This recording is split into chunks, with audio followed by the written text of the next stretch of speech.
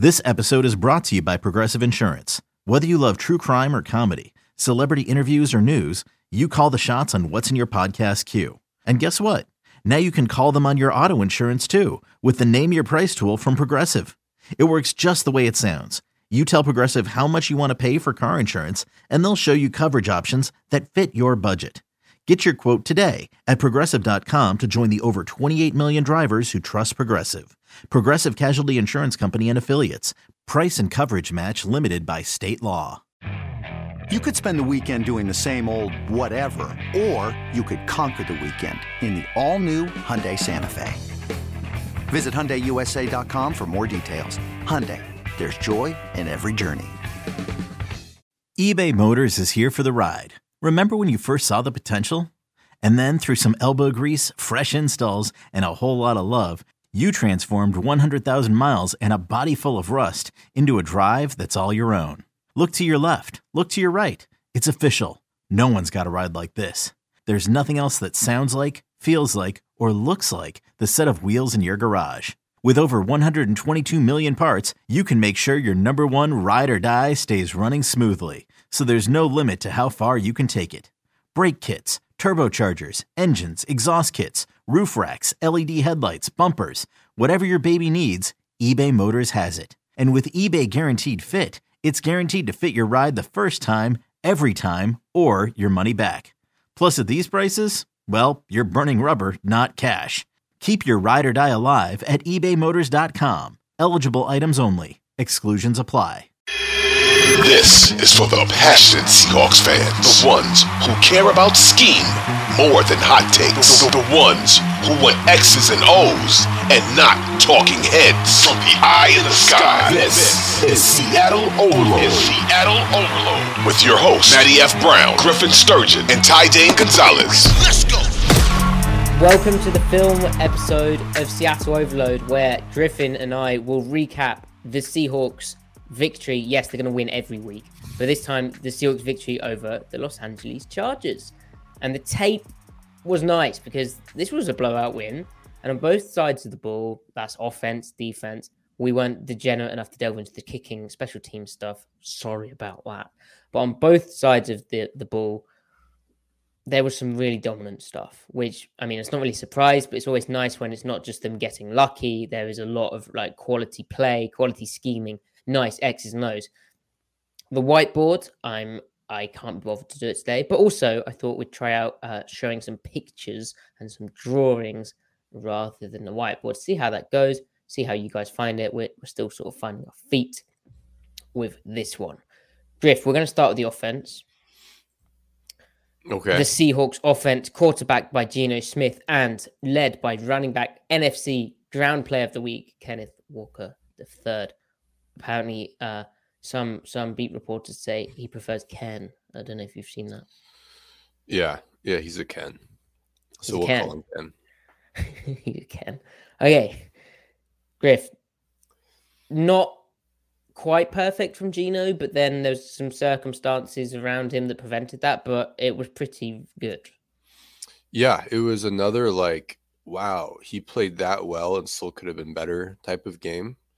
And again, like when he's imperfect, there's still a theme of like when he's moved off his spot in the pocket, and he's made plays all year where he has been moved and pressured in the pocket, but then all of his like, he missed an opportunity here and there. It's when he is moved in the pocket. So like that further speaks to the potential of the offense, because as the offensive line keeps getting better week to week with the occasional lapse, right? But as they keep getting better, that just means theoretically there should be fewer and fewer missed opportunities from Geno. So, and then on the flip side is that means he's getting the most out of what the pocket does give him most of the time, So it's like, if you're going to be imperfect on those counts, because that means that the whole offense will go as, the supporting cast goes, and Geno will take advantage of it. So yeah, it was still a really, really good game from him and everyone else for the most part. Yeah, I agree. And, the pick was, again, you watch the tape back. Okay, he does play the ball with his off arm, and there is that hook, which I think probably should have been defensive pass interference, but I don't really have an issue with Gino on that necessarily. Maybe it's a tiny bit late, but then you have to throw it late because Lockett's turning to that side and he hadn't quite turned, and just a weird kind of fluky play.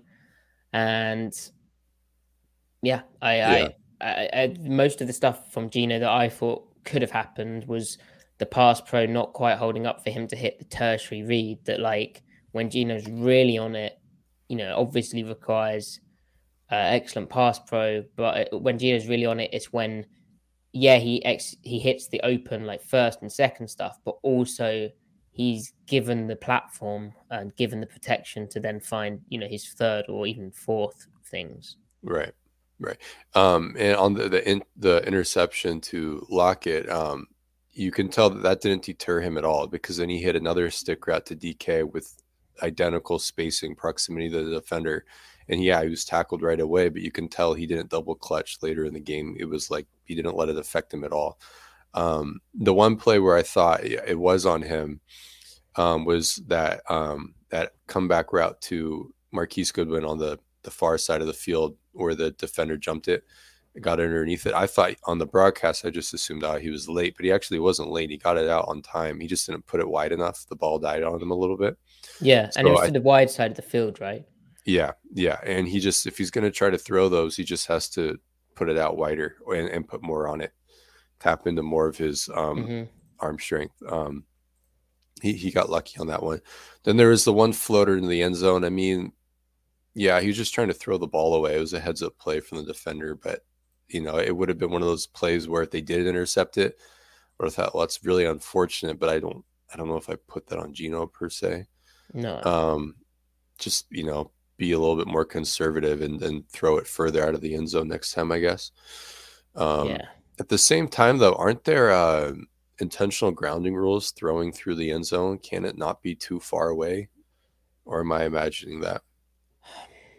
Because I know Tom Brady got flagged for intentional grounding when he threw out of the random, doesn't it? Mm-hmm.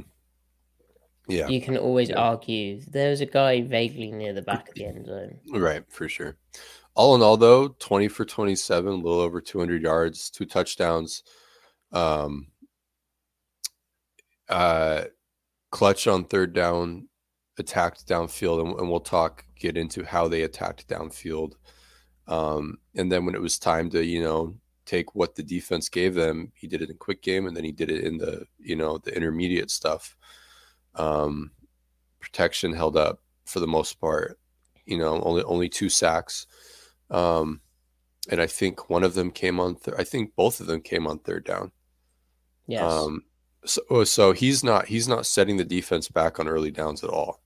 No. And he's taking the sacks in the pocket when he's not scrambling around. He's trying to give the progression life. So, yeah. So this game plan. Well. Before that, okay. on a wider point, the Seahawks offense in true drop back situations, so removing designed rollout, spikes, run pass option, read option passes, basic screens, running back or wide receiver passes, wide receiver reverse passes, double reverse passes, flea flickers, other. So just true drop back situations.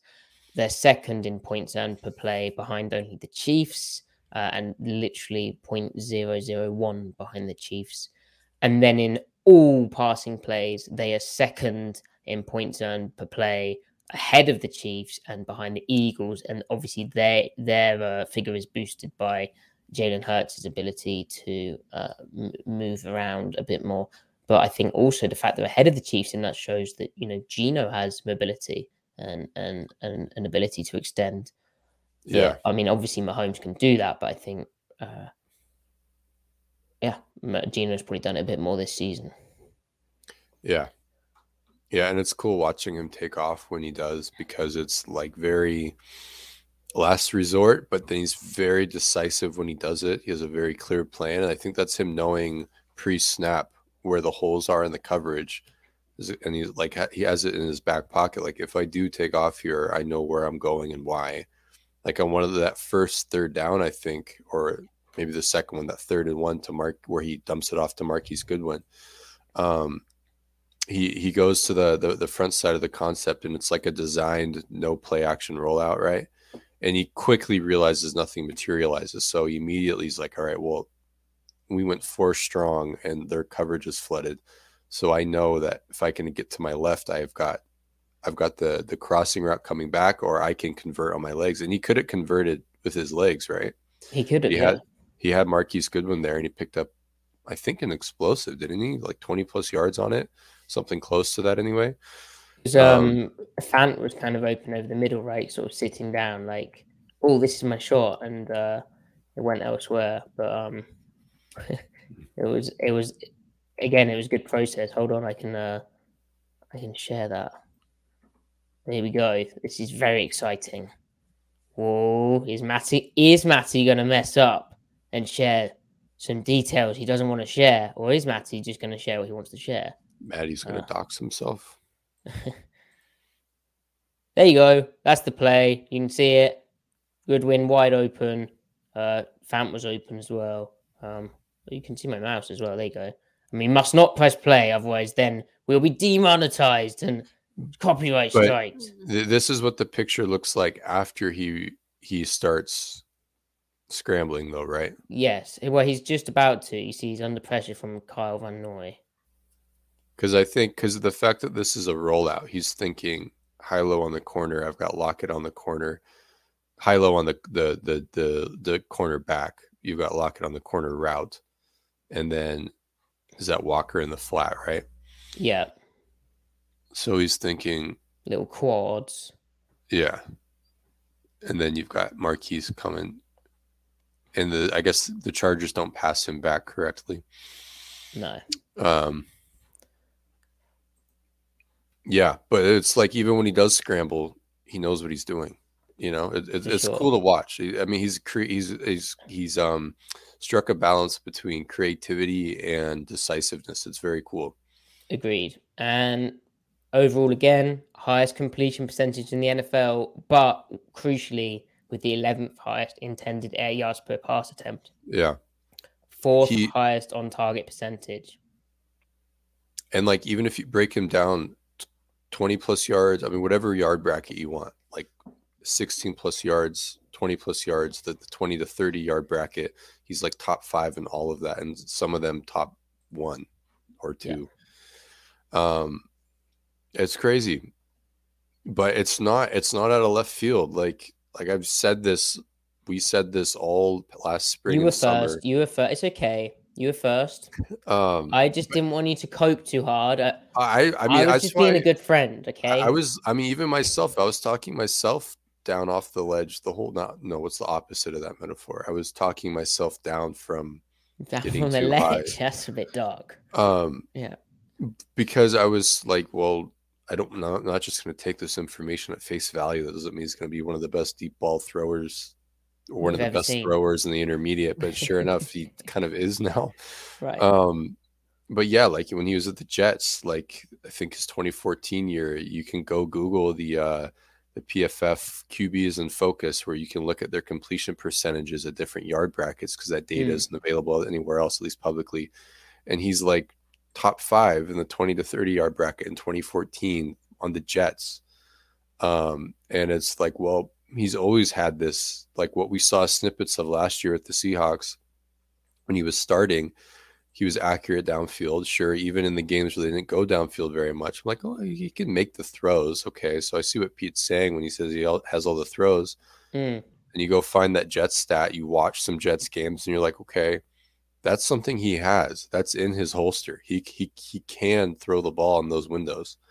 And sure enough, it's just when you put him onto a team that has a talented O-line and put him on a team with DK Metcalf and Tyler Lockett, it's strength reinforcing strength. So on some level, this should have been predictable.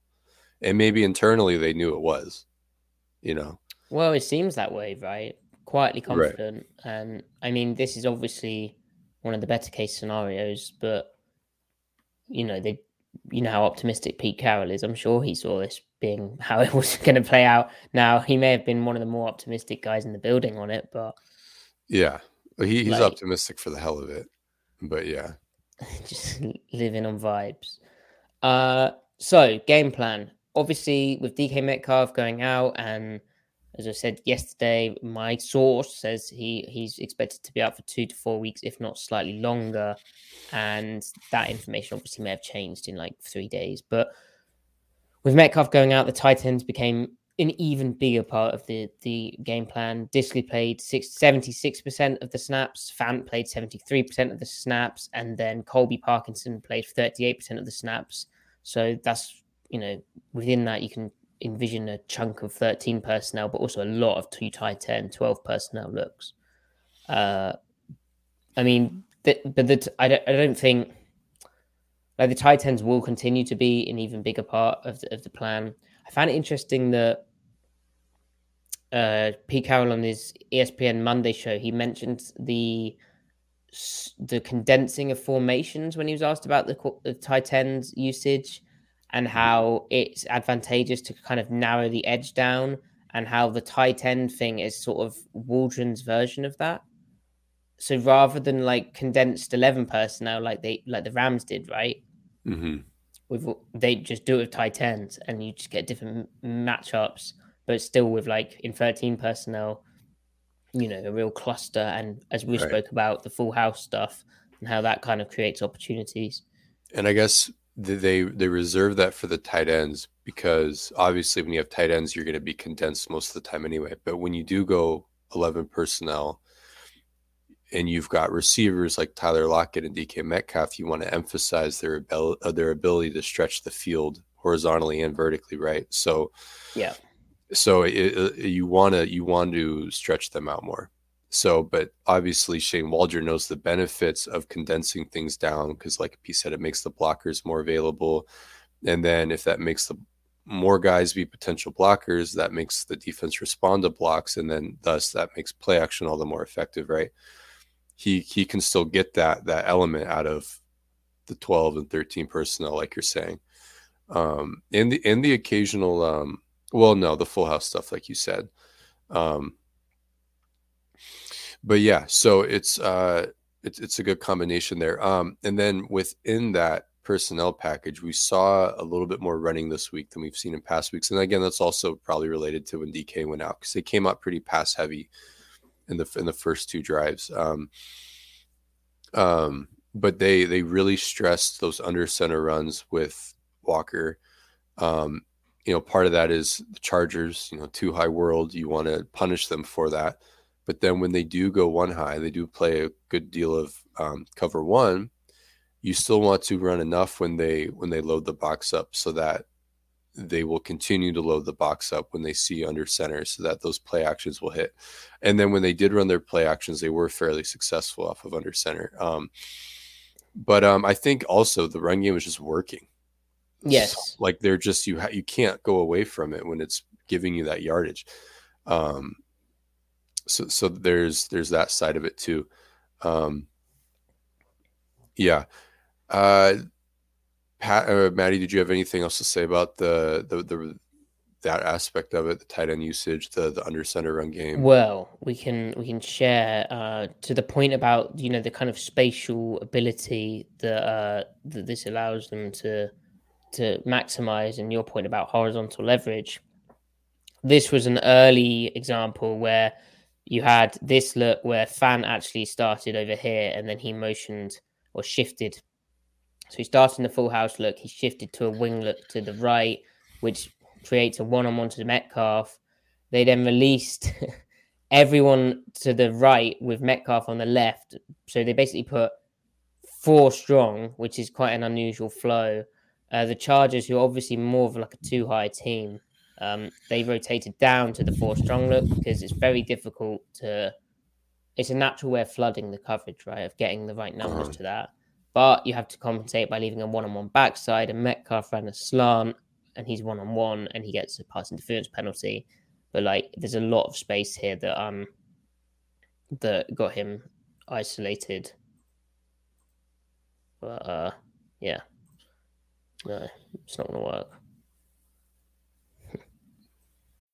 When you need mealtime inspiration, it's worth shopping Kroger, where you'll find over 30,000 mouthwatering choices that excite your inner foodie. And no matter what tasty choice you make, you'll enjoy our everyday low prices, plus extra ways to save, like digital coupons worth over $600 each week. You can also save up to $1 off per gallon at the pump with fuel points. More savings and more inspiring flavors make shopping Kroger worth it every time. Kroger, fresh for everyone. Fuel restrictions apply. Another day is here, and you're ready for it. What to wear? Check. Breakfast, lunch, and dinner? Check. Planning for what's next and how to save for it? That's where Bank of America can help. For your financial to-dos, Bank of America has experts ready to help get you closer to your goals. Get started at one of our local financial centers or 24/7 in our mobile banking app. Find a location near you at bankofamerica.com/talktous. What would you like the power to do? Mobile banking requires downloading the app and is only available for select devices. Message and data rates may apply. Bank of America NA, member FDIC. Anyway, this linebacker basically, the linebacker who would ordinarily have been underneath that was basically looking to the other side. So very effective stuff. And yeah, I suspect with Metcalf's absence, that will continue, right? That will only only get larger. Agreed. And it will also provide an opportunity for, Fant to really, he got opportunities this game, didn't quite capitalize on all of them, but it will give him an opportunity to really be a fixture downfield. And then, of course, Goodwin flashed a lot this game. He could become a regular. And then also Eskridge, he had a rough game, but like we said in the recap, not necessarily at the receiver aspects, but more so other things. But that's still, those aren't good, but yeah, so we'll see who steps up, who continues to step up. That'll be interesting. And maybe, maybe Will Disley's the guy to lean on, in all honesty. Maybe. You can't use him in the same ways you'd use Fant, Yeah, Fant got some athlete kind of opportunities in this game, it felt like, and he didn't quite capitalize on them. Yeah. He looks good running the routes. He does look really good. There's just maybe it's just a chemistry thing with Geno, because wheel route up the sideline, not quite. Then Geno rifles in that kind of cover 2 shot down the pipe where you kind of almost didn't seem ready for it. Right, as though he was not expecting the ball, which is a bit unusual given he's running that kind of bending seam route into the open space. And then he had that one over route. And he attacked the ball in the air well enough. It's just his hands weren't stronger than the defender. The safety made a great play breaking it up. But sure, that ball couldn't have been better though from Geno in very tight space. You pause the play on the end zone angle when he releases that ball, and you look at where Fant is relative to the Mike Tranquil, and he's like a full 2 yards to the left of Tranquil, and by the time the ball hits Fant's hands, he's a full yard past him, and with the safety bearing down on him, it was just crazy. Anyway, so this game plan in the air, the passing game, the general theme that I extracted was that whatever coverage the Chargers were in, Seattle was Waldron, Geno, they were very explicit about their intention to attack the weak spots to get downfield. Like, this wasn't we're going to take what the defense gives us type of game, although that was still present. It was, we're pushing the envelope. We're going to go wherever the opportunities are downfield, and we're going to take it. Like, because those opportunities are super narrow, but they are there. And Brandon Staley knows that. He knows, okay, if they go deep, this is how you do it, right? Right. It's just that Seattle did that, and they succeeded, I'd say, on the day. And even where they didn't quite succeed 100%, their structure and process was still good. So, when they were a lot of downfield route concepts as well, right? Yeah. But when they're in quarters or to the quarter side of a combo coverage, it's like you've got the outside release fade or go, right? They hit 2 of them to Marquise Goodwin for touchdowns. They nearly hit DK on the one where I think the one where he ended up getting hurt toward the end zone. where he caught it but was pushed out of bounds just barely, you know. It's like that's where you've got a one-on-one down the sideline in quarters, you know. You say it's too high, you're capping explosives. You are, but you're really capping explosives from the slot receiver or tight end, right? As far as the outside release goes on the outside, it might as well be cover 1 or cover 3. It's the same principle. So, and Geno, perfect placement on those for the most part. Then also in quarters, like they threw Sale at him a couple of times. The one where Tyler drew DPI, you know, Sale, you run off the outside defender, and then you've got a leverage advantage on the slot defender, and it's like he's running into free space. They didn't get a reception, but they got a penalty, and maybe it would have been a reception if the defender didn't kind of hook Tyler's hip there. So it's like, that's awesome. You know, against one high, like they had Fant on the wheel, and they didn't connect on it, but that's them, like, you know, cover 1 Going or cover downfield. 3. Yeah, go wheel, post wheel. That's how you get there, right? Cover 2, they're running benders, like they're gunning it. You know, cover 1, cover 3, the deep over to Fant, like they're going for it, you know. So do you think they thought this was going to be more of a shootout than it was? That's a good point. I think Well, I wouldn't go that far. I think really it's just them having confidence in their ability to take advantage of matchups. It's, you know, like, why would you, to this point, with what they've done this season, with the personnel they have at receivers and what's been working for them, why would you hesitate? You know, like they put their foot on the gas when they came out of the game plan. And then the other reason why they ran so much was because they got in control of the game on two separate occasions, really, with the second quarter lapse. But then in the third quarter, they got control of the game. It's like, okay, now we'll run the clock out. Yeah, I think I agree. It's like a matchup thing where, you know, I think even Denver, they managed to show there was some weaknesses going on here. And JC Jackson, before he got injured, like he was struggling this season. I think they just thought, we have better guys than you. And that kind of proved it. It was really cool that Goodwin touchdown, seeing Goodwin mic'd up afterwards, saying how Geno told him, rather than running a comeback, to run a fade route, which is perfect against cover 4. And this it was trips, right? But they condensed the split of the 3 and the 2, which basically creates this one-on-one between Goodwin and the cornerback on the outside to the wide side of the field as well. So a lot of room, and so perfectly run route. And what Goodwin was describing is how he was getting this cornerback to think post, because if he's on an island out here and the middle of the field's open anyway, because it's cover 4 to that side at least, then he's like, well, oh man, I need to stop the post. And so Goodwin really closed space to create space, like stepping on his toes, running inside before breaking to the corner. And Geno was real on target with him. Those two have a connection. Like, they have a real connection. Yeah. And like Marquise, even though he's 32, his speed is still elite. And the fact that he has these feel for those routes that you talked about, with him probably getting more snaps this game, I wonder if we see him starting to be ran on more posts, and if we see him.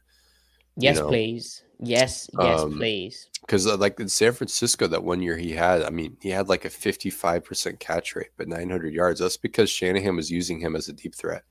Yeah, and he could run those intermediate routes, but they didn't need him to do that because they had other guys on the roster that could handle it. So he just said, "You're my post threat. You're my deep over threat."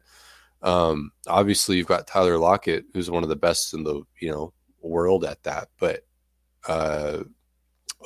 skill set overlap is really useful there. Maybe we see some classic post Yankee.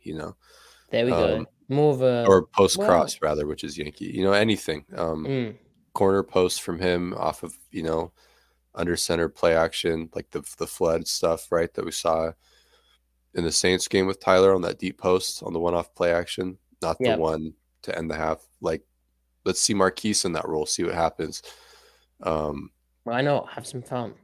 Yeah, and the thing is, like, defenses are probably still sleeping on him a little bit. If a free safety has Tyler Lockett running it over, he's going to feel compelled to nail down on that. and that's where Marquise Goodwin, the double move on the corner could come in. So yeah, I don't know. I want to see it. So you mentioned the run game, but it seems, I don't know if I'm just seeing stuff, or I mean it's all anecdotal, but it seemed they were getting pretty good displacement across the board, and maybe they're starting to really get things together. I mean, changing up they're kind of forced to do it with Jackson's injury, but having Haynes in a right guard and then Lewis at left guard, that switch may have set them back a bit, and I think they're sort of finding their feet again now.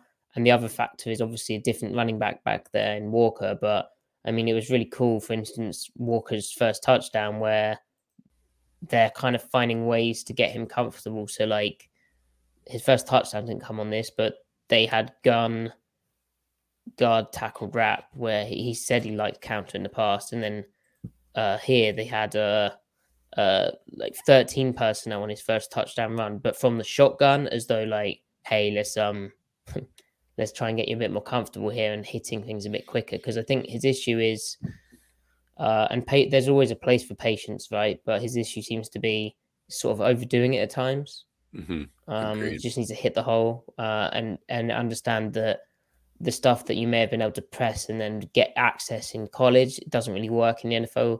The margin for sort of creativity is less, although it still exists. And on some of his best stuff, he is setting up blocks really well and sort of dancing around in a very unique way.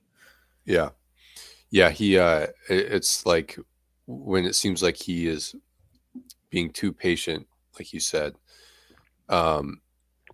It's like he's reading hats to a fault. Like the gap could be really wide, but they can still see a hat in the gap and go, okay, that cancels my read. Or he'll try to press in a little bit and get that guy to come back a little bit and then go back out.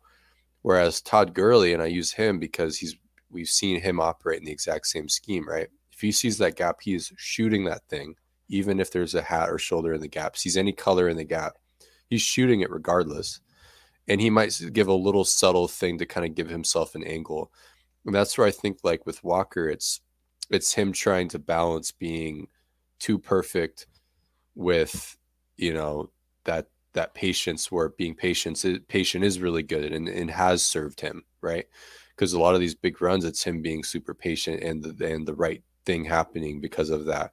So it's like some of these, I mean, we're talking about like potential 6-yarders, like let the guy hit you and then you drag him forward with your momentum, and they're turning into 2-yarders. And he thinks, oh, that's only 4 yards. I could get a bigger play. But it's like, no, it could actually be 5-6 yards if you hit that and let the guy, like that's the best you're going to get. Just take it. So if his median run starts to climb in junction with all these explosives and other runs that he has, it's like, I don't know, man, look out. That's I don't know what we've got on our hands at that point. I mean, it'd be kind of crazy. And you turning back to your initial point, the blocking up front and the interior is really good. Like Damian Lewis, Austin Blythe looks like, I don't know, he looks like Jason Kelsey right now.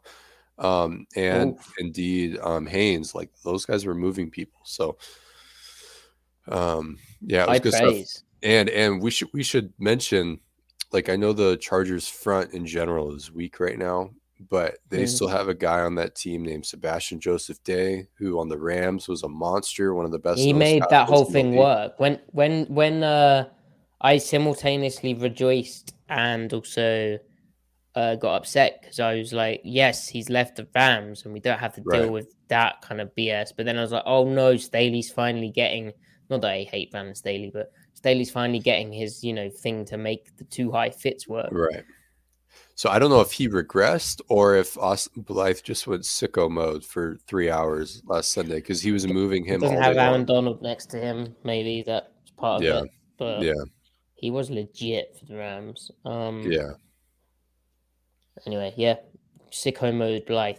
How did the tackles look to you in pass protection? Because that's I forgot Bosa wasn't healthy. But Mac is Yeah. no joke, and Van Noy has like a speed rush and speed to power, which is a kind of different kind of problem for these dudes to what they're ordinarily used to. Yeah, I mean, Charles Cross dominated Khalil Mack, and like I tweeted this. How does Charles Cross go from shutting down Marcus Davenport in the Saints game to getting bullied by Majay Sanders? Davenport is like 280 bull rusher with crazy get off, Yeah, and Majay Sanders is a 240 speed rusher. So he goes from dominating the 280 guy to getting dominated by the 240 guy in power moves. And then he goes and dominates one of the most complete edge rushers of all time in Khalil Mack, whose speed to power is as devastating as Marcus Davenport's. How does that happen? I know Khalil Mack's having a little bit of a down year, but the traits are still there. yeah, he had a crazy snatch move against Mac. Yeah, and that's the stuff from college where like he has he's got himself a little bag of tricks. Charles Cross does, and we're finally seeing some of that, with his handwork. So that was crazy. And then on the other side, Lucas had a really good game. He took care of his business. He got maybe moved once or twice where you could say, okay, bad rep, but beyond that, he was just fine. The tackles were fine, and the guards were fine too. There was a couple play where Damian Lewis got bull rushed on one, and then he seemed fine outside of that. Then when Jake Curhan was in, he had some bad reps in protection. But I like that they're giving Jake reps though. So they gave Jake Curhan reps. Let's talk about that. Probably just to kind of give him, he deserves to play, right? Because he's a good player in the same vein that they were letting Haynes play. But when they switch to a run heavy script in the second half, you have a lead. You're trying to finish teams off. Get Jake. He's Curhan the closer. He's the close because he was still blocking people in the run game. So, and so is Haynes. But it's like, yeah, get Jake in there. Let him finish the game off in the run game. Maybe that's what the concussion spotters were actually doing. They just wanted to see some mauling pancakes from. Oh, I forgot about that. That was why Haynes left. But that's cool. We can credit the Seahawks for. There goes my conspiracy theory. Yeah. All right. Have you got anything else in the offense, Griff? I mean, there's a lot of exciting things, but my point is, are we ready for a defensive transition? We're ready for the defensive transition. Wow, how exciting. So they made Herbert look pretty bad. And coming into this game, as you've wrote in your wonderful notes, the Chargers had mildly above average efficiency coming into this week, but they had their third worst. Who's the script writer for this show? Of the week against Seattle's defense. So their third worst performance of the season against Seattle's defense. And honestly, like, I don't know how you're measuring that, but they EPA. padded their stats. By EPA, okay. Well, they padded their EPA anyway. Especially towards the end of the game, and there's a lot to unpack, but I think for me the major story is what Seattle did up front. Yeah, and so it's good that they held another week, actually 2 weeks in a row now, of not just playing good defense but dominating the opposing passing game. And you want to put it in perspective. Well, they're injured at receiver. Herbert himself is injured. Yeah, fair. But if you're going to play someone like that, then dominate them. And they did. It's not like they had a slightly good game. They had a great game, right? So Herbert did, outside of what's not related to his injury, he did miss some opportunities. But again, if the difference between not missing those opportunities and missing them makes you go from having a pretty good game to a great game, then that kind of still proves the point that they played really well. Well, what they did up front, Maddie, do you want to talk about that? The fronts, the techniques? Sure. As I pull up the image, but what was big was, and you described this really well, actually, and I was in a way which was much more succinct than what I had planned, but rather than being like a 3-3-5, which they call penny. Clint Hurt revealed it. Nice question, Mike Dugar. They call 3-3-5 penny, where it's 3 interior defensive line, 2 outside linebackers on the edge, 1 inside linebacker. So that's your 3 and 3, being Jordan Brooks, and then your nickel, Kobe Bryant, and your strong safety, Ryan Neal, then your 2 outside corners, and your deep safety in Quandre Diggs. Rather than that, they actually did a true 3-3-5. And how is it true? Well, it meant that they had literally 3 interior D-line types. Then they had like Irvin as an edge setting outside linebacker. They had Cody Barton off the ball, and then they had Jordan Brooks off the ball. So they still kind of ran bare front looks out of this. So if we get this up, and they used basically their nickel, Kobe Bryant, as the second edge. Yeah. Now, against what the Chargers present, that wasn't so much of an issue. So as you can see here, this is them. They were playing basically to accommodate it. Bryant would play down to a slot because he's the nickel. He'd go to the passing strength. They'd often play cover 4 to that side to accommodate it. Rather than play like a bear look, they had the front slid slightly. So they still had a 3 technique away from Bryant. But then rather than a head-up nose, they played this nose in a shade, which is fine because he'd already looked to knock back the center and went to the backside A-gap. And then to enable Bryant to cover down, they had the weak defensive lineman in like a 4-eye technique, mirror stepping in the kind of like the B-gap. And that meant Brooks and Barton could really fit downhill, and it meant that the D-line up front were playing pretty aggressive. And it just worked, and it was well suited for what the Chargers were doing. But what were your impressions? Well, so I mean, pretty much the same impressions. It ensures that you can play. So the front is, even though it's not, you've got a nose and a shade. The nose is a 1 technique, not a 0 technique. Big Al Woods over the center there. It uses the same thing of bare or tight or any odd space front, in that you've got both the B gaps covered. There are no B gap bubbles. So that makes it really a lot easier on the linebackers to defend the run, especially when you're out gapped. So they only have to worry about action to the perimeter, stuff like that. Makes it a lot easier. But so to me, what I gathered of what they were really going for here was they wanted to play nickel, but they wanted Cody Barton on the field for specific coverage purposes. And if you want to play nickel and have Cody two off-ball inside linebackers on the field, their stock way of doing that was playing their 4-2-5 or 2-4-5 front personnel, but then that gets you back to square one of having run defense issues. So what they did was really they've maintained the kind of they've been able to maintain the same advantages and benefits of playing bear, more or less, by playing this front. And they can get Cody out there so they can stay solid for the run, and they can play the personnel package that they want to play, so they can play the specific coverages that they want to play. And we'll get into what those coverages are, and they're just making it fit all together. So it smooths out the problems of their even space front and nickel, and it also allows them to be able to play the coverages they want to play, basically. So they're finding the midpoint between personnel and organizing themselves and front and everything to get it all work together. It's just gives them more flexibility, because they still ran their 2-4-5 this game, but it was in more pure passing downs. Like if you look at this picture, you still have a problem.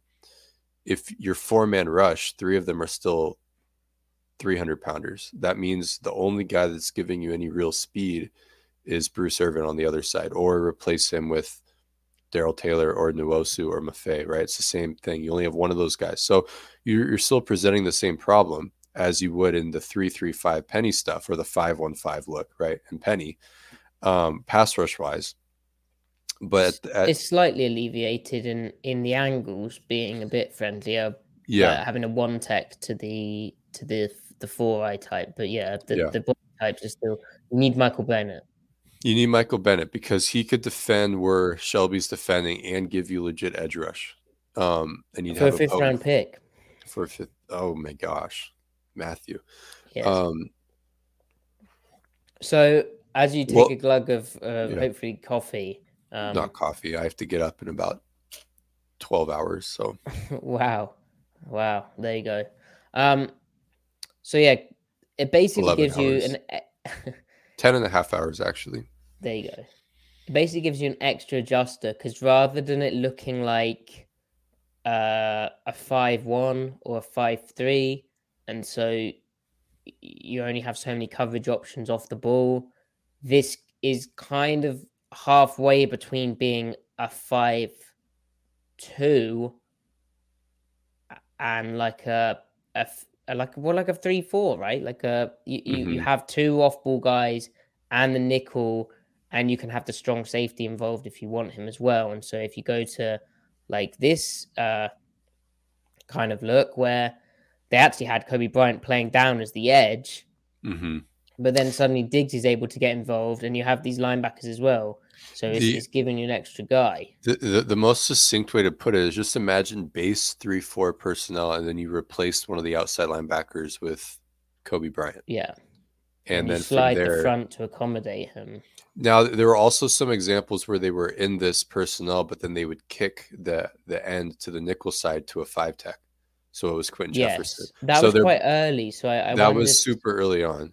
I wondered if that was I need to go back and look at that. I don't know if that was like getting comfortable with it, or I don't know. But so like that kind of presents the same issues as when they're in their 2-4-5 even space where they can't defend the run. But if you simply replace one of the 250 guys with a 290 guy in Quentin Jefferson, you're a lot better suited to defend the run now. So I think this package gives them the versatility to kick to a 5 when you want to, and still play the 4-eye when you want to. Yeah. And it was so funny seeing Bryant blitz off the edge like here, like in like a Sam and Will style double edge pressure blitz, but it's a nickel doing it, and it literally looks like a pure bare front. But yeah, and you have to send the nickel every so often. So you do to keep it honest. Yeah. Yeah. But your guy, our guy, Cody Barton, really impressive in coverage, especially to the weak seam. Yeah. So, and that meant more quarter, half, meaning you're playing cover 2 to the weak side and quarters to the strong side. So to the side that where there are more receivers, you're playing quarters. To the side you're playing less receivers, you're playing to the side that has fewer receivers. You're playing cover 2. Whereas normally they flop that, they play half, quarter. But knowing that the Chargers play so much 2x2 formation, so they'll put 2 receivers on one side and 2 on the other, where the second one is a tight end. That's still the passing weakness, but the numbers are the same. And Gerald Everett is really fast up the seam. And so if you're going to play half, quarter, that means you're going to get essentially that weak seam on a one-on-one with the safety. And there's a lot of space there, and a really aggressive safety can nail down on that, but he's going to give a little bit more space because you still have the weak number 1 receiver to worry about. You're playing 2-1 in your quarter technique. So Seattle didn't want to give Herbert that look, because Herbert will throw benders over against almost any look. By bender, I mean a seam route that starts to bend a little bit more toward the open space against too high coverage in the middle. Like call it middle of the field open, so that seam bends, so therefore it's kind of like a post. But they call those routes a bender. So they ran that route 7-8 times this game, and on 5 of them, Cody Barton was in coverage on it. So they're playing cover 2 like Maddie's showing there, and really Cody Barton is playing a technique called the vertical hook. But really, for the purposes of this, if that number 2 receiver, which is the tight end, if he runs up the seam, Cody just has to go match him, carry him all the way up there. And I posted a cut up on Twitter. 5 snaps, step for step with him, Gerald Everett, whoever it was. And he was only targeted once. And on the one time he was targeted, Herbert had to throw it where the only place it could go is a back shoulder throw, and he forcing him to throw it right into the safety leverage. Ryan Neal, that was the one where Neal had that pass breakup. And it was like perfect coverage from both of them. But it's like Justin Herbert is literally one of the best in the league at it. The one time he does throw, it's a perfect ball, the only way that ball gets completed. And Cody makes it as hard as possible to even get the throw off. So it's just like, that's something that very few linebackers in the league can do. Seattle happens to have two of them, but only one can play Will at a time, right? So I think they wanted Cody on the field. They wanted to play nickel, but they wanted to defend the run too. So that's why we saw that's why we saw this personnel package with two inside linebackers paired with nickel this game, for that very reason. So that was pretty cool. I mean, that's clearly Lombardi's, like Joe Lombardi, I think that's his name, one of the Lombardis. That's the offensive coordinator for the Chargers. Yeah, is it Vince actually?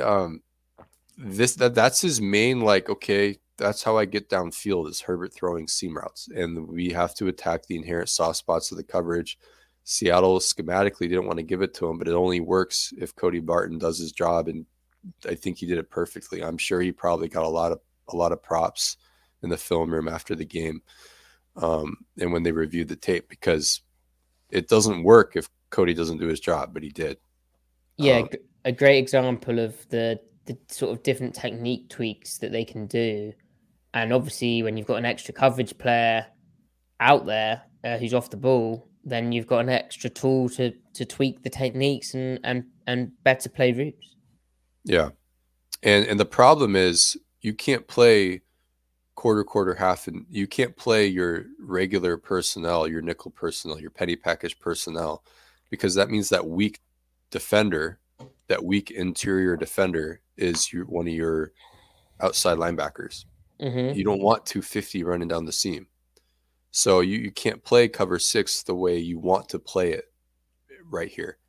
So you have to play it with two inside linebackers, and it worked. So it was really cool to see them like recognize we need this skill set there, but how are we going to work this with how are we going to solve the conundrum of being the front and the personnel working together? And this is their answer. So it's pretty cool. I think the other big thing this game was maximizing their 4-man rush when they were in their true regular 3-3-5 nickel stuff.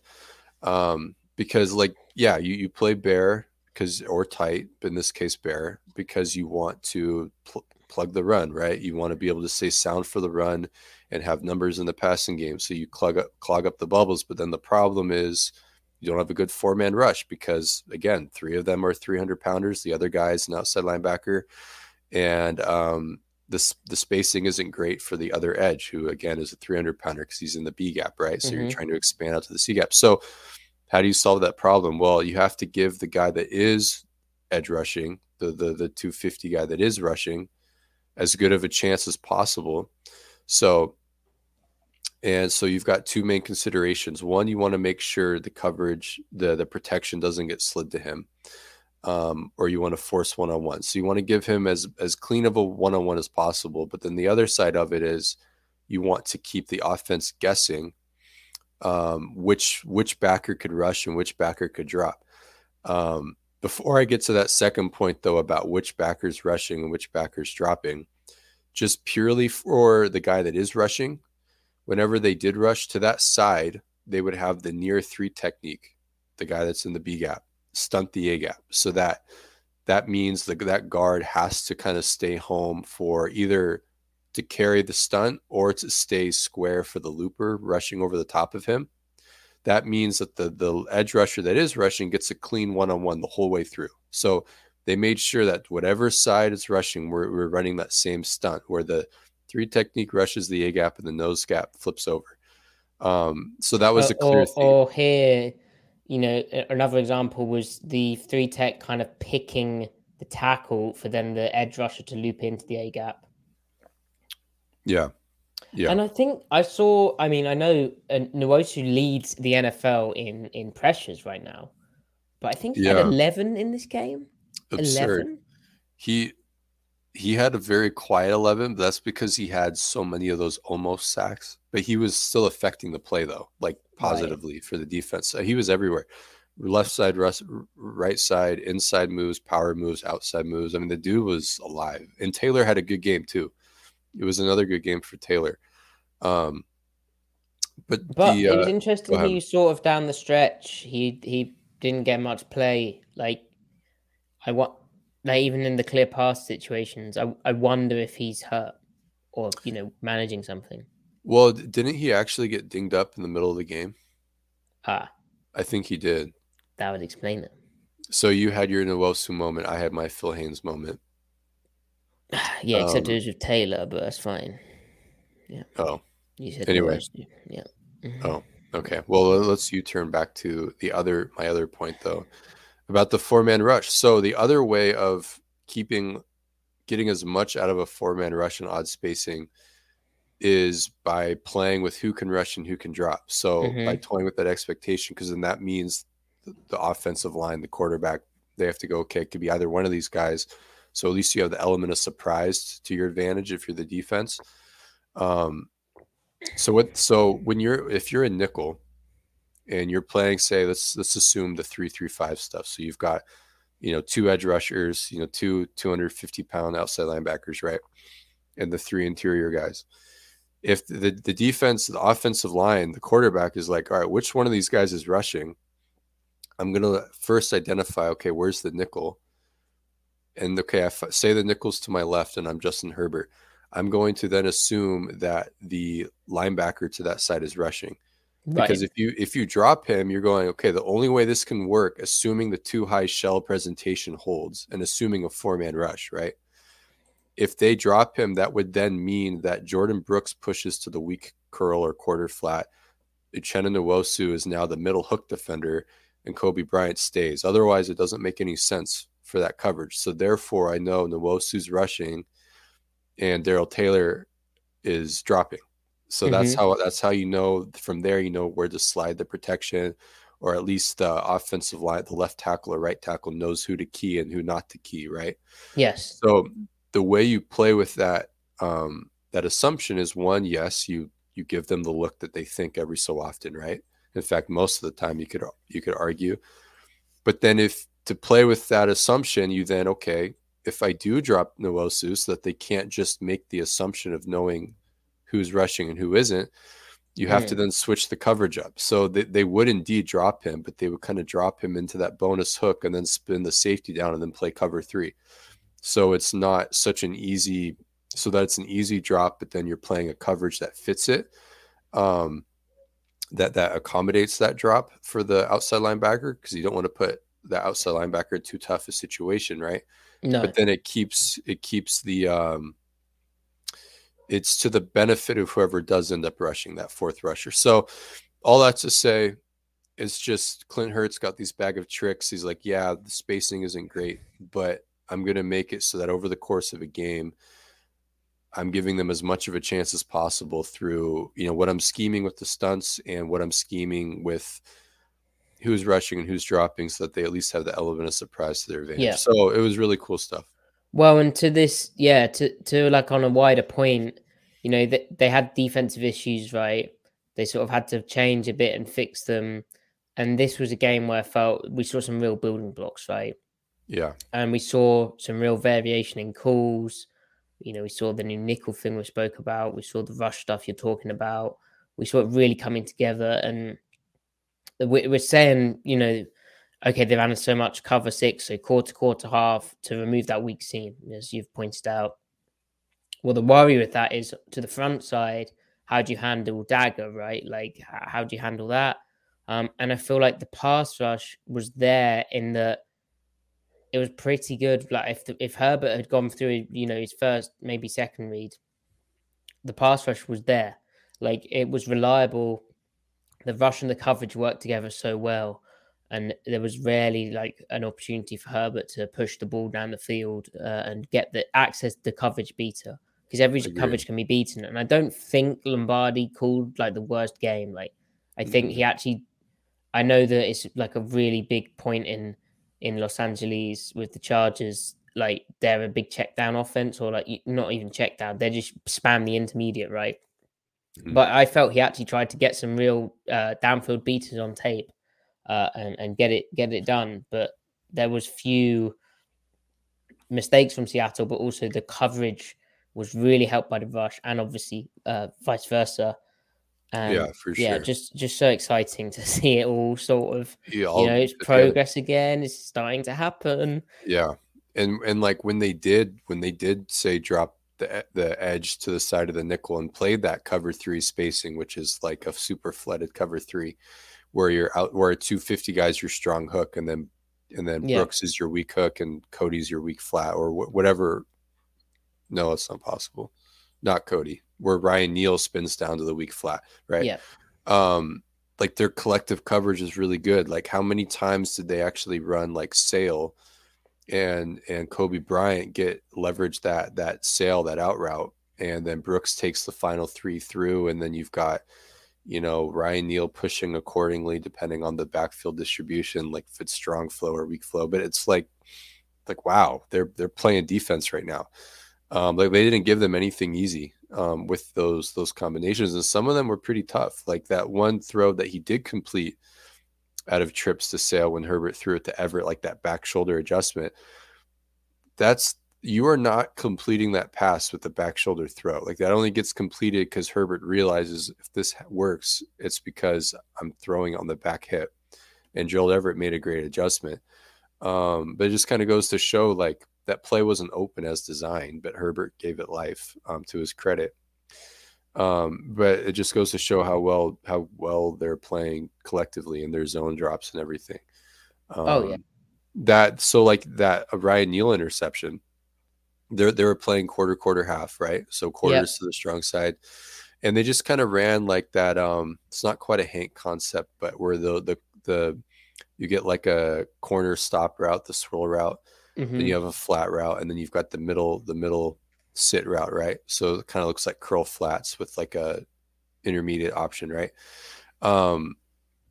So I mean Ryan Neal because they're playing cover 2 to his side, and he doesn't have a seam to carry. He can just pack the middle of the field to get depth in his zone, keep eyes on the quarterback. He doesn't have any other threat to worry about. So Maddie's got the picture up here. So he can just get depth, just outside the hash. And then you've got Jordan Brooks realizing that his number 2 receiver's up the field and 3 is to the flat. So he's just going to get depth up inside his chipping. hash. 3's not even flat yet. Yeah. He's not fast. Yeah. Yeah, absolutely. Yeah. So Brooks is like, well, I'm going to stack my zone. And Neal's saying, maybe I've got something from the week 1, but I'll just stay outside the hash and read the quarterback. And then they both converge. I mean, if Neal didn't, it looked like cover 3. Like when the interception happened, it looked like cover 3 because they were like tightly packing as though like hook and hook. Yeah, it did. I love that. Yeah. And I think Herbert thought his back to the flat would get matched by Neal as though he was a quarter flat player and playing on the cover 4 side. So absolutely. I think he thought pre-snap, okay, Seattle's playing half quarter, Neal's going to go to the like Neal won't be anywhere near the picture, and I only have Jordan Brooks to beat. But then and why would he think that? Well, pre-snap, Woolen always is showing press, whether it's 4 or 6. Sorry, Smart. Whether it's 6 or 8.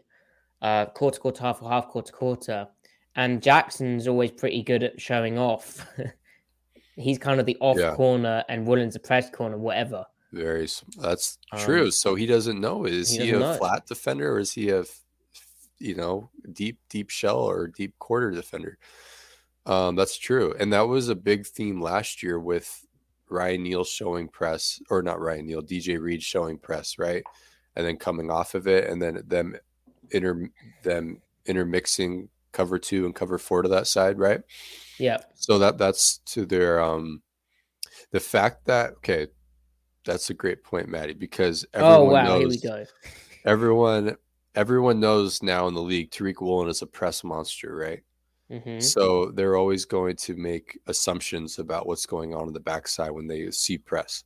Yeah. That's a great point. So they use that expectation, that assumption against the offense. Wow, deception, lies. Okay.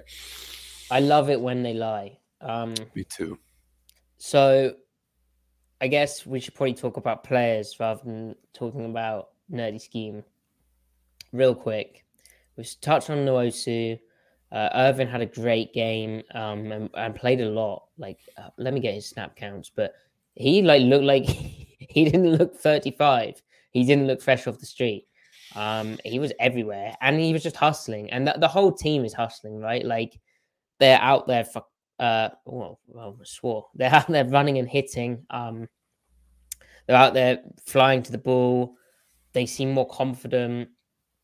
But yeah, Irvin brought something, even in like bonus hooks, like dropping as Griffin described, like in their bonus fire zones and stuff. Like he was doing some like impressive work. And where's his snap count? Here we go.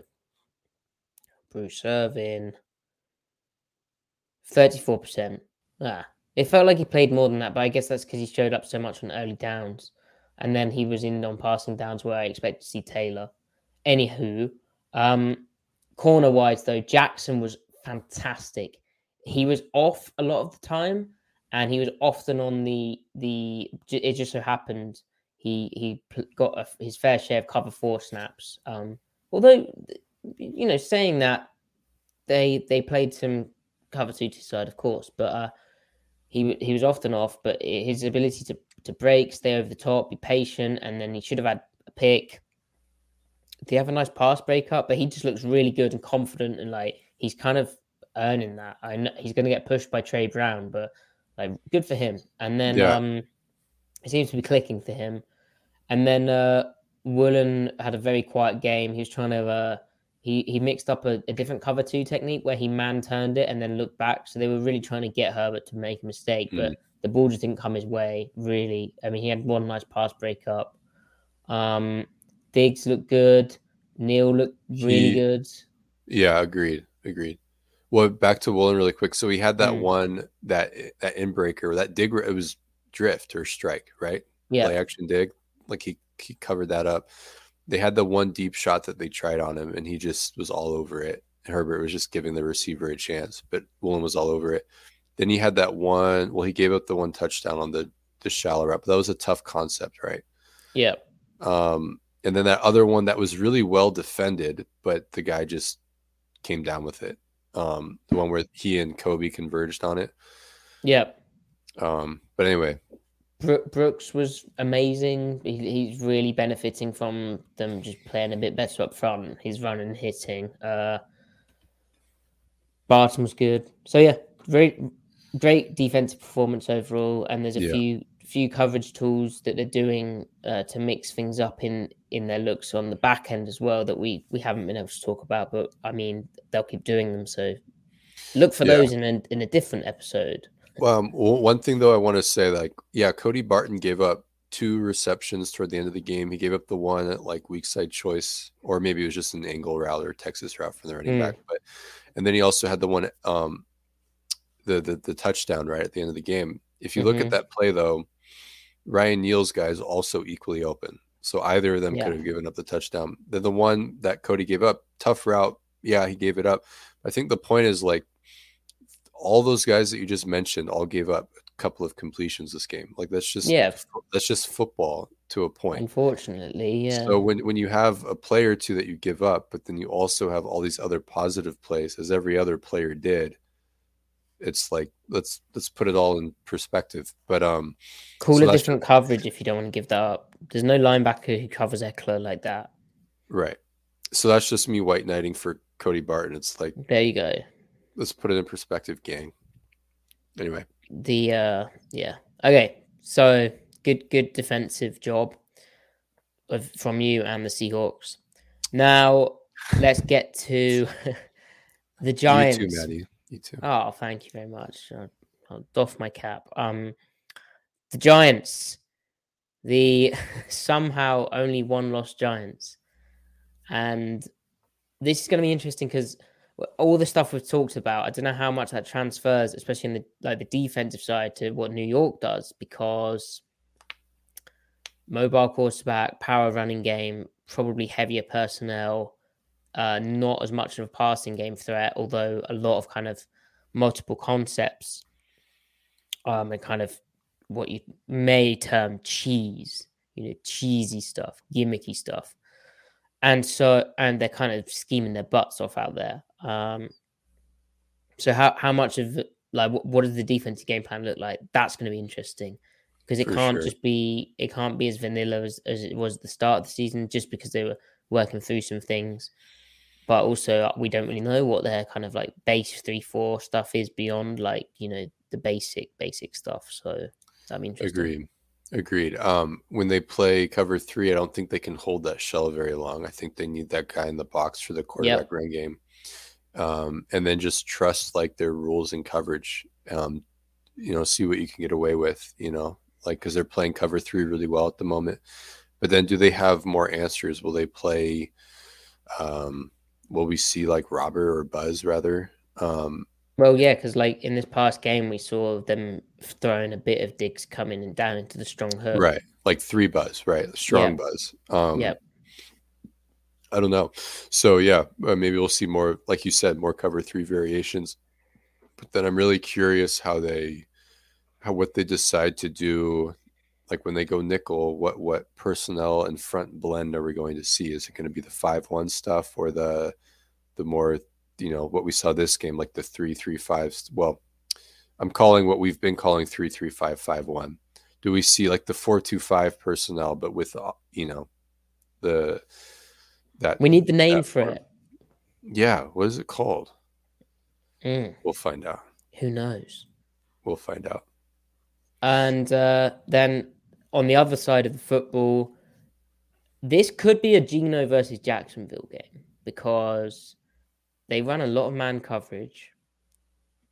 And there's some kind of exotic pressures where you might get like checks into run plays, right? Like remember Penny against Detroit, the 2 checks on 3rd and long situations. You'd also think that Martindale would coach his players to the point where, hey, if we're in 3rd and long and we show this exotic front, expect run, and they probably execute a bit better. Yeah, how do you see that playing out? Are you on board with that, or is this a tougher matchup for Geno? I think it can be. I think they can handle this. His numbers against the blitz haven't been great this year, but that's been in the aggregate. That's kind of because of the games that have been bad have been really bad, but then they have a handful of games that have been pretty good those at the same time. Right. So it's kind of like the 49ers game, they got pressured a bit and they hadn't fully opened it up yet. Mm-hmm. Agreed. And let's remember what the response was, the game plan adjustment against the Cardinals in the second half. It was running more 12 and 13 personnel, right? Or more 22 and 13 personnel rather, and they were moving the ball. So with DK being out, that provides even more reason to lean all the way into it. See if they can beat them at their own game, block it up, and then play action them to death over it. At the same time, though, I think they handled a lot of the stuff from Dean Pease, who knows Wink Martindale very well, in the Falcons game, right? So true. Maybe this. Although they had some issues going downfield on that, right? Against Atlanta? Yeah. Didn't they? I'm trying to think. Well, no. You're right. They didn't get the fade going at all.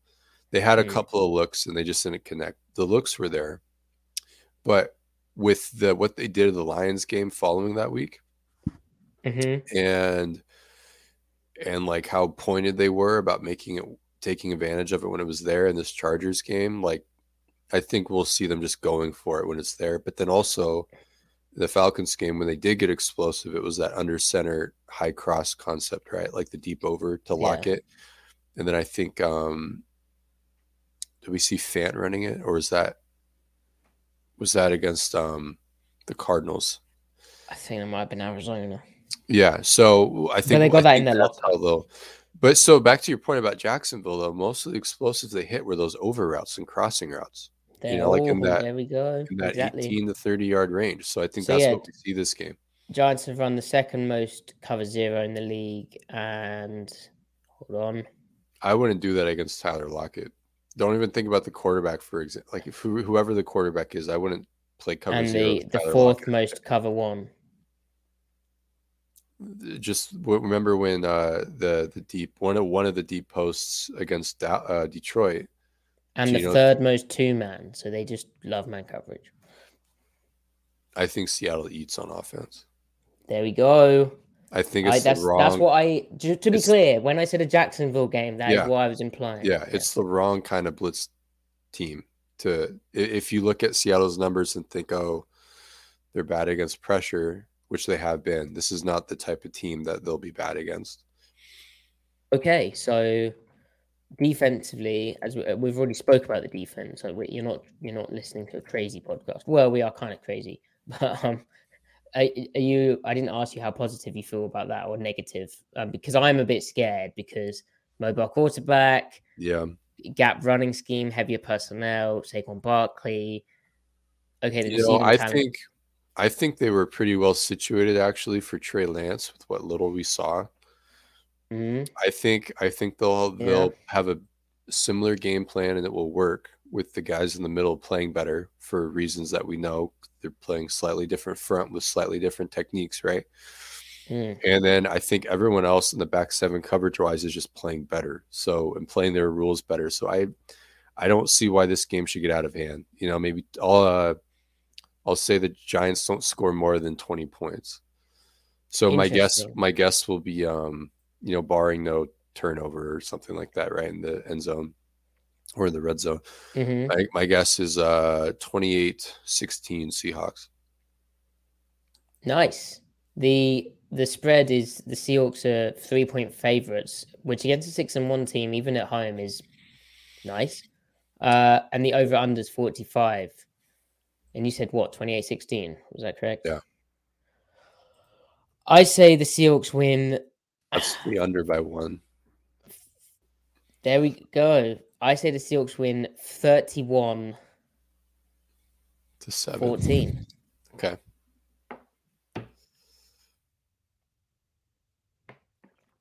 There we go. Thanks everyone for tuning in. Please, if you're watching right now, like the video. It's 4:10 a.m. here. I'm a nutter. I've gone off the rails. You are. If you're listening, please subscribe if you haven't already and give us a 5-star review. If you haven't already, follow Griffin on Twitter at CMikes Spin Move. Follow me on Twitter at Matty F. Brown. Follow the podcast on Twitter at Seattle Overload. We appreciate you tuning in. And we'll be back with live reaction from that Sunday game against the Giants. Also, please do comment on the YouTube video. Let us know how this format works. The whiteboard is still present, as you can see, but I feel if we could, maybe I could annotate some of these stills, we might be on something. But until then, thank you very much. Have a great evening, morning, day, week, weekend, night. Good night.